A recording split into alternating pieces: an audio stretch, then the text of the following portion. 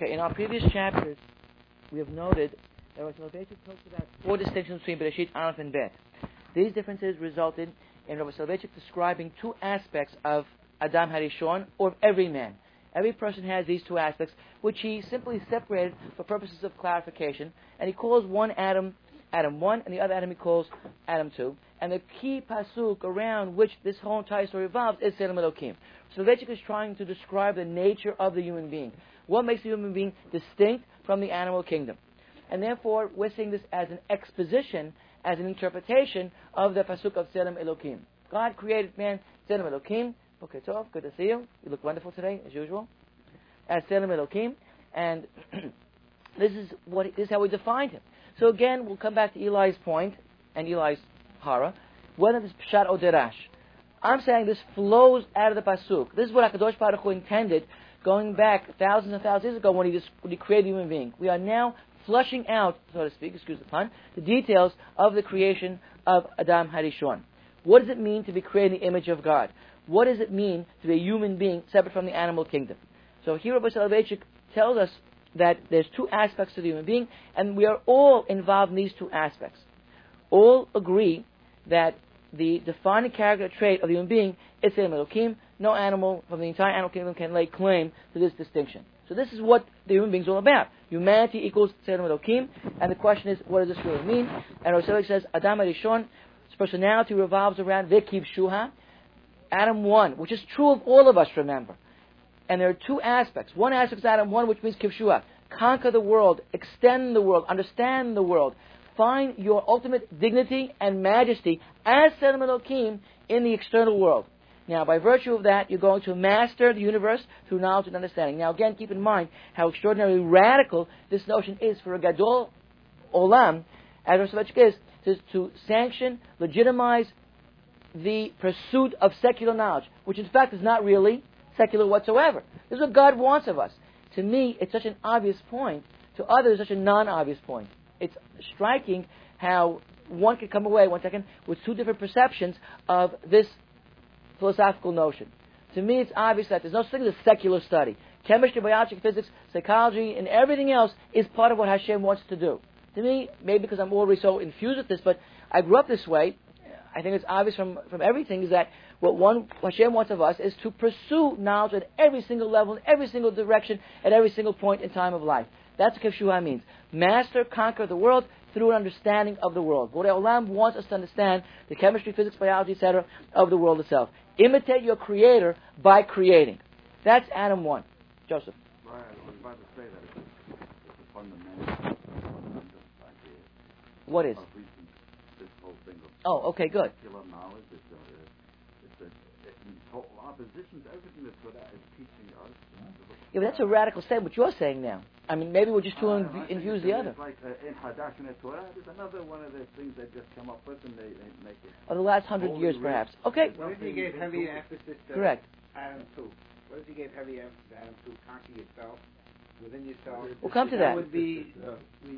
We move a lot of secular studies. The parallel lines. Could be. One at a time. Okay. Can't have 2 people. The parallel lines will sequential. No, Right. it could be that... It's not sequential. It's parallel. It's oscillating parallel lines.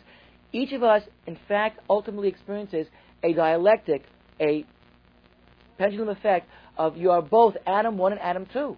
Therefore, the resolution is never complete. There's no ultimate redemption for that person. You cannot live an Adam 2 life. God does not want you to live an Adam 2 life. He wants you to find your dignity and majesty as an Elokim. The monk who lives in the desert is not completely expressing and doing what Kadosh Baruch Hu wants, which is to engage the world on every level. On the technological level, on the intellectual level, on the philosophical level, engage the world, conquer the world, master the world. So Rabbi Soloveitchik wants of us to do both. Kadosh Baruch Hu wants of us, as Rabbi Soloveitchik sees it, to do both Adam 1 and Adam 2. And David's point is a good one. Can we say at the end of the day that there's a slight edge for Adam 2? I was going to say, Is there a slight edge? The Rab say maybe Adam 2 is really the 10th for Adam 1, and we should really be Adam 2 more. So he doesn't say that. It's a high level. But it's not a higher level. That's exactly the point.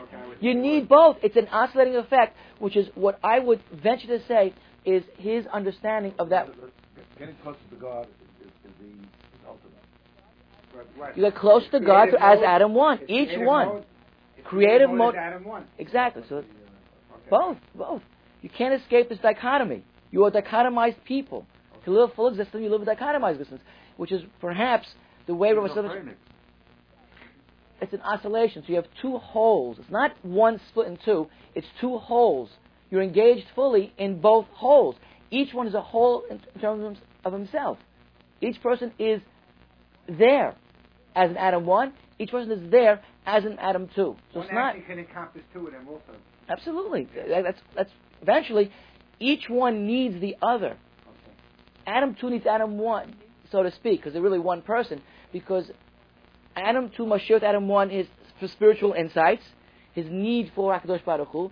But on the other hand, Adam 2 needs Adam 1 to fulfill the destiny of a human being, which is to know the world. You won't come close to HaKadosh Baruch Hu, this is straight my Maimonidean, without conquering, mastering the world. Kivshuha is one pasuk. Ovdav Shomra is Bereshit Perek Bet. Ovdav Shomra means staying close together, safeguarding the world, almost a more passive as opposed to a more active philosophy of life. So now, Adam, the first forges, as we know, a pragmatic utilitarian relationship with Eve to achieve their mutual ends.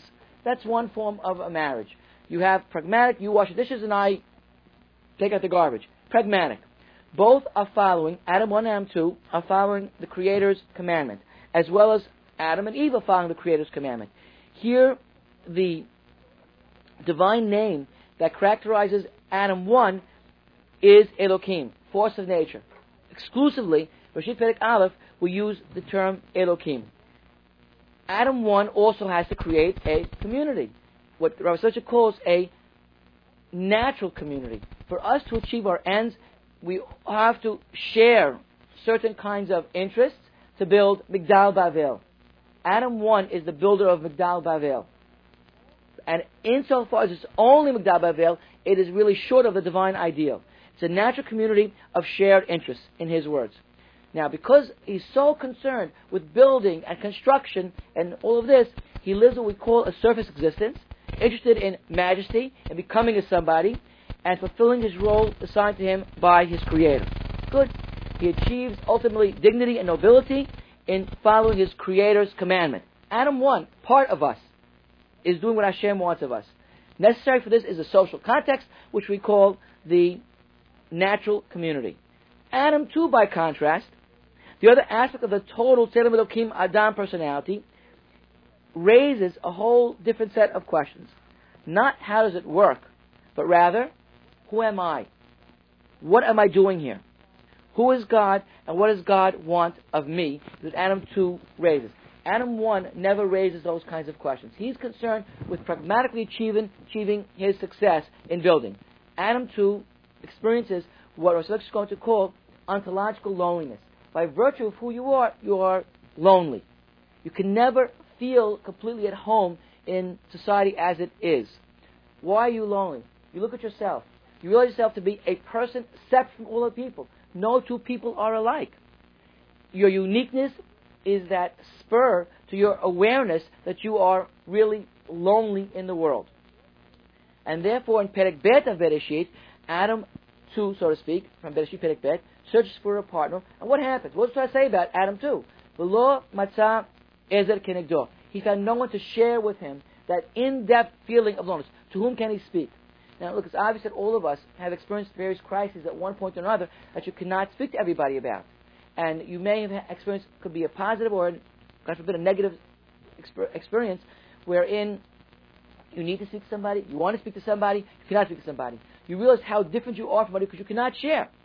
It's very sad if one experiences that experience and cannot share with his spouse, let's say. And that's true of women to men and men to women. Fundamentally, we are different. And you realize how different you are from that spouse and from each other, and to whom do you speak? Very difficult when you are that lonely in the world. And very difficult. So there's a search for meaning in life. Adam 2 wants to find what is his purpose of himself and all that is. He's so aware of how different he is. He needs someone to share his loneliness with. In fact, he needs a community, but a certain kind of community. And what kind of community is that? Not a pragmatic community to go out and build and create a great business or a great Migdal Bavel, but rather a community which Rabbi Soloveitchik calls covenantal community. Interesting is that term has taken on its own life in Jewish theological, philosophical thinking, in that now it's used all over the place, but it's Rabbi Soloveitchik's invention, quote unquote, of a covenant, emphasizing the covenant of the Birit, the covenantal community. Who are the members of this covenant community? Adam, 2, Hava, 2, and HaKadosh Baruch Hu, and the Almighty. They all share through mutual consent. Rabbi Soloveitchik emphasizes over here the freedom with which man has to either enter into this covenantal community or not enter this covenantal community. If he chooses to enter the covenantal community, then he forges a bond between himself, Hava, and Hashem. A community where there's shared relationships, much more so than shared interests. There's a depth relationship between Adam and Hava, all sharing over here with Hashem. He talks about this issue in chapter 5, page 43, which I think we've read a little bit from. He joins man and shares in his covenantal existence, prior to infinity, that's Hashem, in temporality and eternity, creature and creator come involved in the same community. They bind themselves together and participate in a unitive existence, all sharing together. Now, what's interesting over here is that when you have a relationship with Eve, what binds you together with her? Shared loneliness? Yes. But once I'm willing to share with you, I've automatically done something in terms of myself. What have I done? I've sacrificed my sole preoccupation of self to share with you. So I've gone out of my loneliness in order to share. I've sacrificed, I've taken myself a step back in order to become one with you. So too when man comes into this community with Hashem, you must take a step back and... What did Hashem share with us? Himself, the experience of being there. We don't have no experience with Hashem. You always do. Har Sinai you did, and anybody that prays does. And he actually spoke to Hashem. Well, what Rabbi Soloveitchik says in the chapters ahead, which we're not going to... He says, we share with Hashem, Hashem shares with us, and then we don't see where it is. His word, His presence, His being, every day. And what happens later on is that in the common community, there is a dialogue. When God speaks, it's called prophecy. When man speaks, it's called prayer, tefillah. So it's a mutual dialogue going on, one to the other. How dramatic he made it. We don't know about There are times we only have prayer. There are times in history when one partner of the relationship is silent. Okay. As is true in any relationship. Okay. It may extend for a long period of time. Right. So that's part of what he says over here. And we're not going to read that chapter because it's really far removed from the Selem Elokim aspect of it. We're just going to finish with these two chapters over here. But that's certainly what he's talking about. Good. Now, in this covenant, you have shared relationships. You have meaningfulness. You have a community of commitments. And what provides the significance and meaningfulness over here is the participation of Borei Olam. Now, when Borei Olam enters into the picture, there's what Adam needs most is brought into the picture, which is redemption. He needs to feel significant. He's alone or lonely in the universe. God yet grants him, through Selem Elokim, a certain status. Adam II, in a search for redemption, finds it in the covenantal community of a shared relationship with Chava and with HaKadosh Baruch Hu. Now, what characterizes the relationship of Adam and Chava? Sacrificial action, denying that which one most wants for the sake of a higher, more noble end. You give to the other. Right? We've read already the essay that Rabbi Soloveitchik had written, which he calls the due morality of Judaism. We see where the issue in the most intimate area of life, mikveh and nidah, where that plays a role, where Adam, or every human being, has to sacrifice what he wants most, his victory, in order to master himself. One achieves nobility and dignity in mastering oneself and not giving in to one's interest in momentary pleasure. Abraham has to give up Yitzchak. Moshe has to give up entering Israel, all in order to achieve this relationship with HaKadosh Baruch Hu. if you do all that you want, in a marriage, let's say, you're the person that wears the pants, call it that, and you do all that you want, you're a complete master and totally dominating part of the relationship. What kind of relationship is it? Is that a relationship of shared interest? Obviously not. To take a step back and the other person take a step forward is when you have shared dialogue, shared interest, where you enter into the realm of each other. And so too over here. One has to master oneself, sacrificial action, and retreat. Precisely the moment that one wants to achieve victory. Moshe desperately wants to enter Israel. No, you cannot achieve full redemption. You still are part Adam 1. Adam 1 means you're not concerned with what God wants from you. You are. But you're not in the same in-depth fashion as Adam 2. Moshe had redemption by not going into Israel. Right. Correct. Exactly. Correct. The definition of redemption is significance in front of it. The definition of redemption is where you find significance in the relationship that you have with Hashem, which provides redemption. That does provide significance and meaningfulness to life. You temper yourself. You temper yourself. You achieve. Say, I didn't achieve this by myself. I didn't have redemption. Redemption means reaching a point. It's not a final concluding point. It's an oscillating point where you are redeemed, as Moshe, let's say, was, but then you don't, and you sacrifice to achieve that goal, right?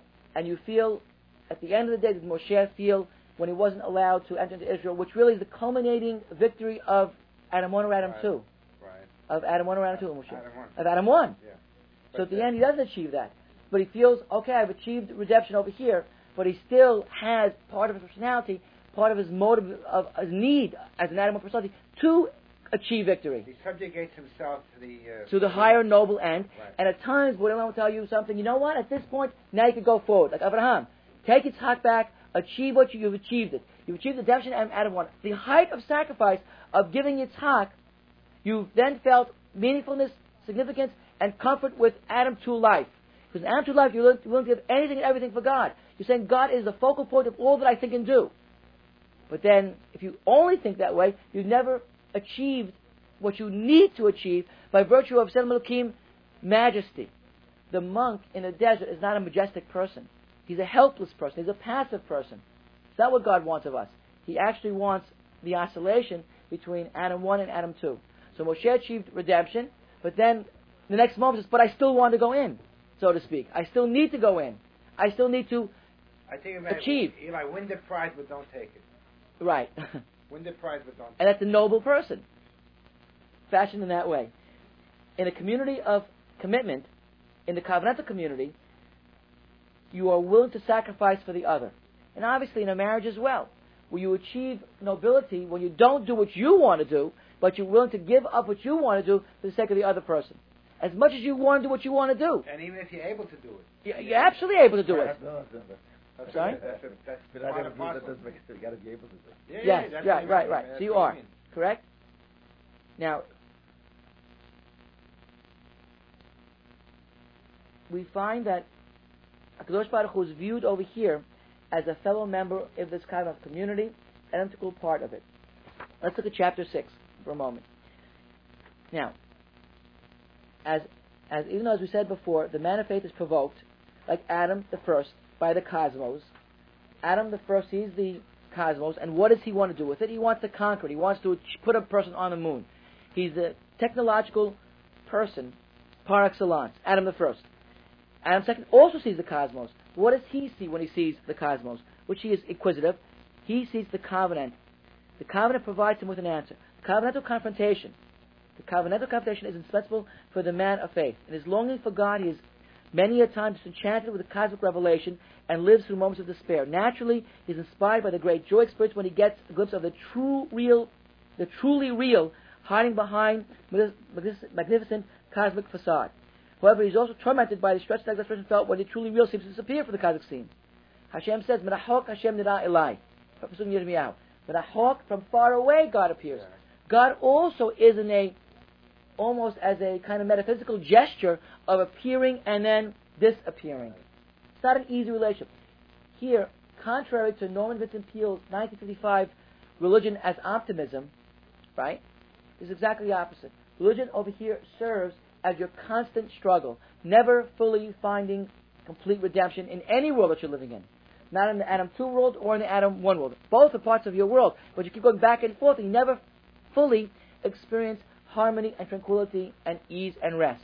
Well, by using the word redemption, it seems to think that Adam 2 should overcome Adam 1 because redemption connotes some sort of guilt that you're going to redeem yourself from. So the Adam 1 pushing is sort of a negative. A relationship. Some sort of a negative because the redemption comes in Adam 2. So There is a negative. Both are negatives. Both are negatives. Adam 1 is negative, Adam 2 is negative. Adam 2 to the extreme is negative. Adam 2 to the extreme is negative, but Adam 2 is the goal because that's the redemption. We're going to be redeemed through Adam 2, not through Adam 1. Each has a part of himself that he needs to fully express. Okay. Adam 2, or this person, will find quasi-redemption because he is Adam 1 also. He's Adam 1, but if he takes Adam 1, he has to redeem himself through Adam 2 because Adam 1 is going to overcome and he loses sight of what's correct. But then, once he's redeemed Adam 2, as Moshe was... he's redeemed in Adam 2... Then what happens? Then he's redeemed. Finished. That's it's not finished. That's his point of because God wants you to be Adam 1 as well. Back to Adam. So it's not, the goal is not Adam... It's not goal. Hashem is not redemption. Then he becomes a monk. It's Adam 2's goal. If he's redeemed in Adam 2, he becomes a monk at that point. Exactly. Which is not what God wants. Okay. Adam 2's goal is redemption. It's not God's goal. God's goal is to be this complete Selem Elokim, which means Adam 1 and Adam 2. That's correct. It's not God's goal, it's the man's goal. Right. So insofar as we're Adam 2 persons, we find it. But we go back to what God wants of us, which is to achieve majesty and dignity as a human being. That to be a continuing pendulum. Back. Correct. Exactly. You are tormented by the stress and desperation felt when the truly real seems to disappear from the cosmic scene. Of course, God speaks through His works. The heavens declare the glory of God, His handiwork. Yet, let me ask, what kind of tale do the heavens tell? It's an extraordinary formulation. Shemayim mesaparim kavod el. Right? Say it every Shabbat. What kind of tale do the heavens tell? Is it a personal tale addressed to someone, or is it a tale which is not intended for any audience? Do the heavens sing the glory of the Creator without troubling themselves to find out whether someone is listening to this great song, or they're really interested in man the listener? I believe the answer to this question is obvious. If the tale of the heavens were a personal one, just a man, and there would be no need for another encounter with God. God, in His infinite wisdom, arranged for the apocalyptic Kavod meeting with man. We may conclude that the message of the heavens is the best and equivocal one. What he means to say is that, at the level of cosmic confrontation with God, man is faced with an exasperating paradox. The heavens speak to you, but they're not really concerned with you. On one hand, he beholds God in every corner of creation, in the flying of a plant, the rushing of the tide, moving to his own muscle, as if God were at hand, close to him, beside him, engaging in friendly dialogue. And yet, the very moment man turns to face God, he finds him remote, unapproachable, enveloped in transcendental and mastery. Which famous parts of Filah express this very direct paradox of the human-divine relationship? Yeshayahu Perek Vav. Kadosh, Kadosh, Kadosh, infinite transcendence, and, next part of that, Meluch Olatz Kevodo, which means what? God is at your bedside. Whatever you need God most. When man needs God, God is right there. But I turn to face God, and He's not there. He's whisked away. Did not Isaiah behold God, V'ram v'Nisa, exalted and throned above creation? At the same time, the Trinity was just filling the temple, the great universe, from the flying nebulae to one's most intimate heartbeat. Did not the angels sing, Kadosh, Kadosh, Kadosh, transcendent? Yet, He is the Lord of hosts who resides in every infinitesimal particle of creation, and the whole universe has reflected His glory. That's God. In short, the cosmic experience is antithetic and tantalizing. Tantalizing because you want to know it. Antithetic because it represents this paradox of God's being and non-being, non-presence, I should say. It exhausts itself in the awesome dichotomy of God's involvement in the drama of creation and His exaltedness above and remoteness from this very drama. This dichotomy cancels the intimacy and immediacy from one's relationship with God and renders the personal approach to God complicated and difficult. God, as cosmic ruler, is beheld in His boundless majesty, reigning supreme over creation. His will crystallized in the natural law. His word determining the behavioral patterns of nature. His everywhere, but at the same time, above and outside of everything, transcendent and kadosh, which means removed. When man, who just beheld God's presence, turns around to address himself to the massive creation, and one would have wanted God to say, I accept you, I'm here for you, and continue the intimacy of that relationship. But paradoxically, at that moment, what happens? He finds the Master Creator gone enveloped in a cloud of mystery, winking to him from the awesome beyond. Therefore, the man of faith, in order to redeem himself from his loneliness and misery, must meet God, not at the cosmic level, but rather at a personal, covenantal level, where he can be near him and feel free in his presence. Paradoxical statement. When you face the King intimately, you would think that you would not feel free. Why do you feel free? What do you really feel? Secure. You feel comfortable. You feel everything works out. All is well. Which is free. Which is free.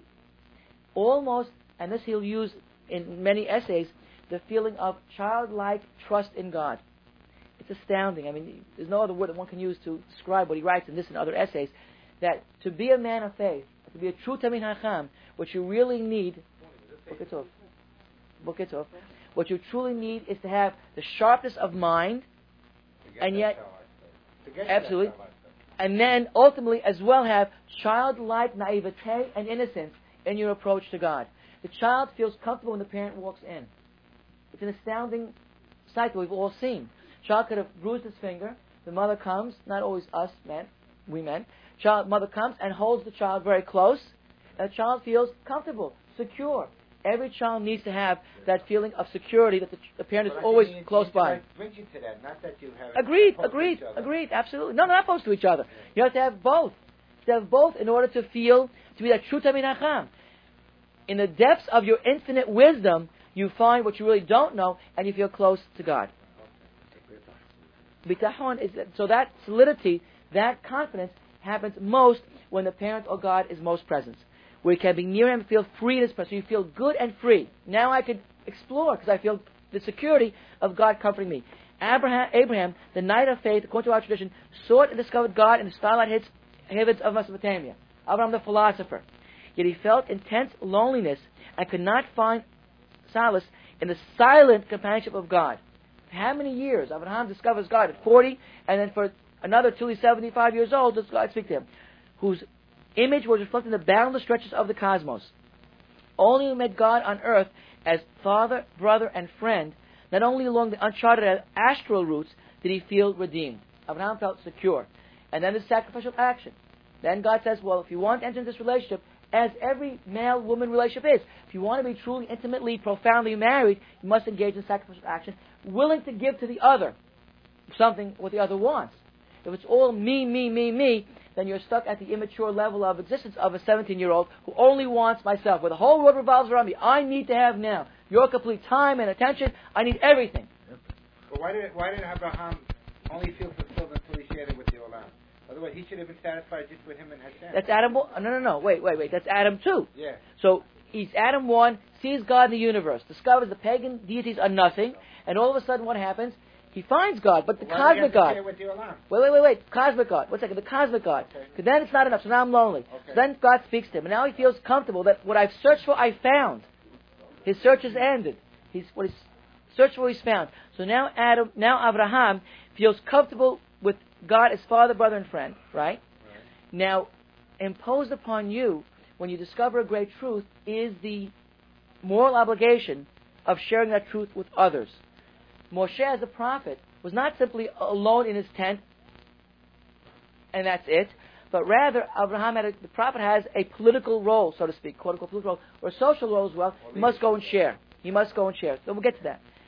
Our Sage of Abraham appeared Majestai Di, which was only by in the heavens. Before Abraham appeared, God was reflected only in the distant heavens, and it was a mute nature which spoke, quote unquote, of the glory of God. It was Abraham who crowned, quote unquote, God, the God of the earth. That is the God of men, right? And he gives us all this in Bashit Rabbah. Second paragraph in this footnote on page 51. The trouble with all rational demonstrations of the existence of God, with which history of philosophy abounds, consists in their being exactly what they were meant to be, all by those who form them. Abstract, logical demonstrations, divorced from the living, primal experiences in which these demonstrations are rooted. The difference is when God appeared in reality is an experience. When God is comprehended through reality, it's an intellectual performance.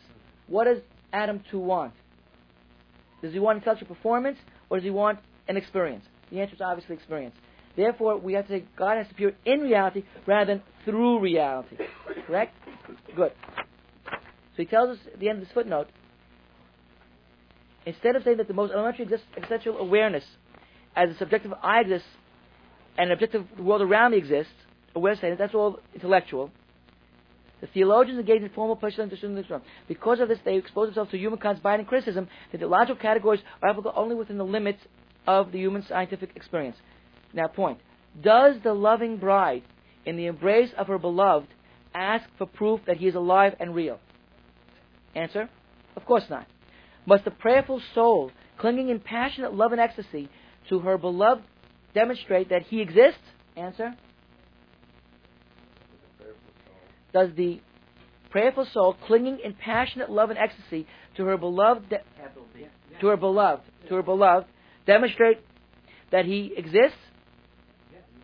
Must the prayerful soul, clinging to in love and passion, demonstrate? The answer is, of course not. You don't have to demonstrate it.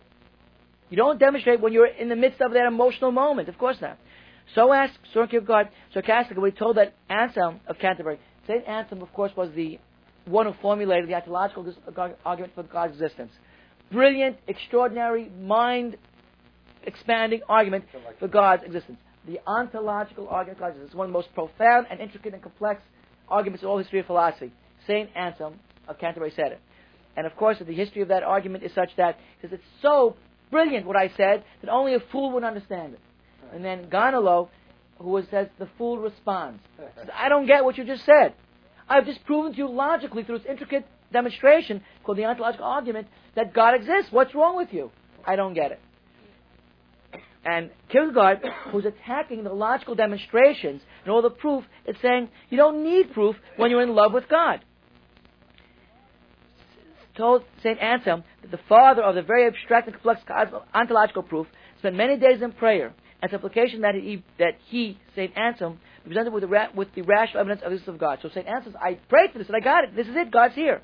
My mind's term leda transcends the bounds of the abstract logos and passes into the realm of the boundless, intimate, and impassioned experience where postulate and deduction, discursive knowledge and intuitive thinking, conception and perception, subject and object are all one.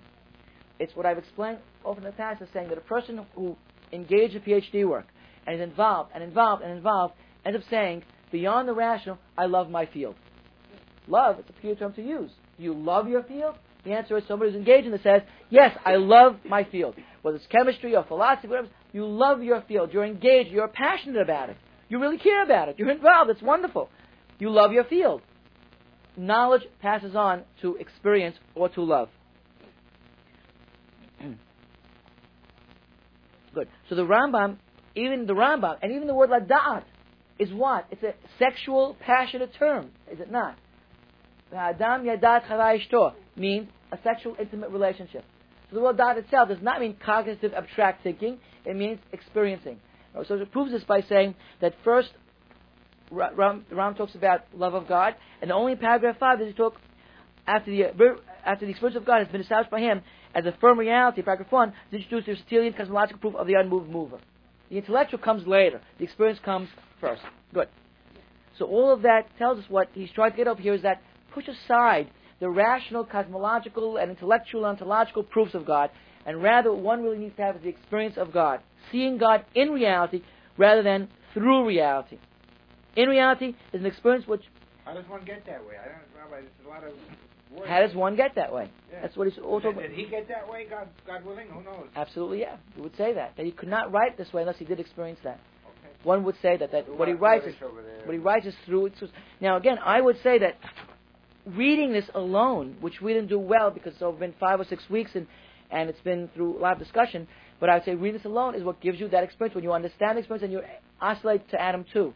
When you feel the need of a relationship. Again, remember that original analogy of when is a person ready to get married? When he's born? No. When he's 5 years old? No. He's living a dependent existence, dependent upon his parents. When he's 14, 15, 16, and 17, he now becomes independent of the other. When is it right for him to get married? When he feels a need for interdependency, a need for another. again, our society, especially the Muslim community, does not allow one to even experience that. That's the sad part of what we like, because we never know what it's like to be unmarried. We're thrown into marriage right away when you're 17, 18, 19, 20 years old, and therefore you never felt that need, because you're just thrown into it. So now you're part of it. It becomes normative existence.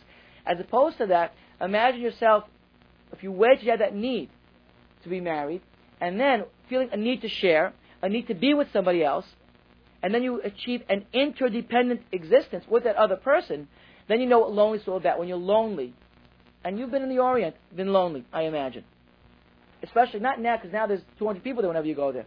But imagine if you went 20 years ago when you first went. There were less people there. Imagine 40 years ago. You're in a foreign land, there's nobody, you don't speak the language, and you're lonely. And then you long for your family, for your wife, for your children, to be with somebody else. And then when you're with them, now you might take them for granted. But then, just remember, I remember when I was lonely for you, when I was alone in the Orient, and then you say you appreciate them more so when you come together with them. So too, imagine a person, and it's true, not all people are going to feel a need for interdependence, not all people feel loneliness, it's all that's true. But if one were to search for God profoundly and have a need for God, if he experienced loneliness for God, then he would experience that gratified meaningfulness when he finds God. But one has to be a profound enough thinker to feel that loneliness. Not all people do. Is that redemption? It is redemption. Correct. But then again, I got to tie it all the on a personal, intimate level. Correct. You're doing a good job with that. Majestic man, Adam 1, even when he belongs to the group of religious men and feels distinct need, and feels a distinct need for transcendental experiences, is gratified by his encounter with God within the framework of the cosmic drama. That's Adam 1 stuff. Majestic man is incapable of breaking out of the cosmic cycle. He cannot interpret his interest adventure anything but cosmic categories. Therefore, the divine name of Elohim, which denotes God being the source of the cosmic dynamics, suffice to characterize the relationship between majestic man and his creator, addressing himself to him through the cosmic occurrence. That's Adam 1. 95% of us are stunted over there. Yeah, absolutely. Okay. That's true. However, covenantal man of faith, craving, you have to feel that need for the other person to share life with. That's when you're supposed to get married. If you're a normally maturing, developing person, you get married when you have a need for another, craving for another. That's when you're in love. I need you to live life with you. If you do what I do, which is to ask a couple getting married to write about the other person and not share with each other, you really find, not all the time, but there are times when you find people expressing exactly what I'm saying right now. And this shouldn't surprise you. Either you experience yourself, or your children experienced it, or you read it, where a person says, I have a need to be with this person. I want to share life with this person. It's called love. It's when you love somebody.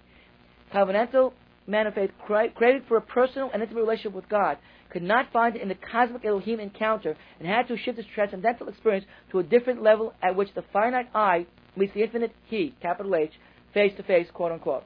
This strange communal relation between man and God is symbolized by Yud Ke Vav Ke, which therefore appears in the biblical account of Adam the second. Right? So Selem Elokim really is characters of Adam the first, not Adam the second.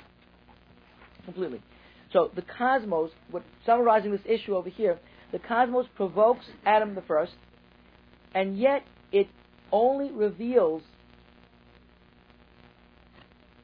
who God is to Adam the second, only when Adam the second is ready to ask the question, feels the lows, and asks the question, who is it that's trailing me? Going beyond the intellectual perception of what Adam the first finds. Adam the first finds the cosmic experience. Sorry? It's more than that. True reality, he finds, Adam 1 finds a true reality. He only finds reality in cosmic. But it's not good enough. Yes, it's not good enough. It's Adam the second, who's also provoked by the cosmic experience, that provides the answer. And again, the two parts of the same personality. It's sort of what you might do, let's say, from scientists from 9 to 5 may do science. He may be an astronomer. He may be an astrophysicist. And he experiences it and he thinks and he says, wow, this is Einstein saying how glorious the heavens are. Where did Einstein never get to? The need for a God. He never felt lonely enough to search for God beyond the 9 to 5 experience of what a professional scientist does. You find that when you have finished doing that and you come home and you're lonely and you say, there's something more out there that I need. Rabbi, isn't all this very much accomplished, even maybe can be accomplished divorce of Malacham? He doesn't have one word What would have halakha over here? That's his point. That's my point. I'm thinking about this, and I'm saying you brought up Einstein. What if he came to This the realization about this is all universal and not Jewish. I think It's all. to halakha brings you to Adam too by withdrawing yourself from what you do. Wait. You're all throwing things into the table. My point changed mind only because you mentioned Einstein. Well, that's true. We'll get to that. That realization that Hold on. Einstein never became Adam too. What's that? Einstein never became Adam too. Right. He did. What if he did? He said, "What if?" So it's The only way it can become is through halakha, in my opinion. That's not what this says. That's not what this is saying. That's not what this says. Halakha. I'm making. You're taking note of it. This is all based on Halakha brings you to Bereshit. the discipline of reaching Adam too. That's correct too. Okay, good. So you're just taking slices of a cake that you're not even seeing on the table yet. I said it does help you bring It's not here yet. 1 second. The issue over here, first of all, again, Jack is quite right in seeing this as Bereshit. It's all universal man. It's everybody. That's correct. There's not one word. Any rabbinic statements are all in the footnotes. The text over here is completely divorced of anything halakhic. That's true. Now, of course, Rav Soloveitchik also wrote what David was talking about, which is a work called Ish Halacha. And then the question is, how does Ish Halacha meet the lonely man of faith?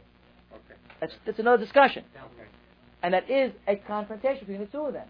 And you're right, and you're right. Selem and Kierkegaard. Sorry, say what? Saint Anselm. Who was he praying to? His God, the universal God. Yeshu. So what? What's the difference? He was praying So to what? a man who became God.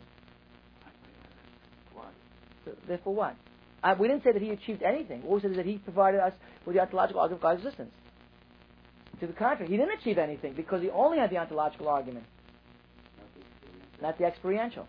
Well, you could have it with the false God too. I understand it. Perhaps. That's an interesting question. Yeah, you could have it with the false God. Or you could attribute it to You false could God. become that Adam too through the false God. I don't know if that's possible. Not through Rabbi Soloveitchik. That's another interesting point that one has to pursue. What would he say about that particular issue?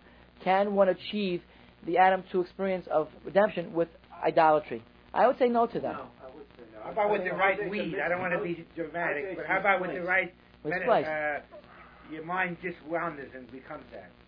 It's It's an interesting question. I would say no to that. I would say No, we haven't experienced that, so I don't know. No, I don't mean it that way, but I meant to say that the mind just reaches a point You need an yoga other. You need an other. You need an other. You need the other is the true he to feel redeemed. They may have experienced it in this place. You're not experiencing the They same. didn't put their finger on it. They just You're not experiencing what he's talking about over here. It's not redemption, so to speak. Exactly. You're experiencing something, Yeah. but you're not experiencing redemption. What he's talking about over here. Okay, so that's what I would say. Is that's the end of our discussion about this Selem Elokim discussion. Wow. Right? We don't have to go through the rest of the book. The rest of the book talks about prayer and prophecy, and also talks about something else. Besides the ontological loneliness that one experiences, and the last chapter talks about the historical loneliness, where our secular society, which is so secular, therefore Adam too finds himself very alienated from this modern world. How does Adam too cope in the modern, technologically, scientifically oriented world, which is inhospitable to what he really wants to experience? That's the rest of this book, which we don't really want to read. We want to finish pursuing our interpretation of Selem Elokim. But we'll start off next time with Eli's question: is this Pshat or Darash? So you better prepare your defense. I, for one, feel less than... Super Bowl Sunday? When are you coming back? Super Bowl Sunday? Yeah, of course. I'm coming back next, Tuesday night, Wednesday night. Okay, so 2 weeks from today. Thank you.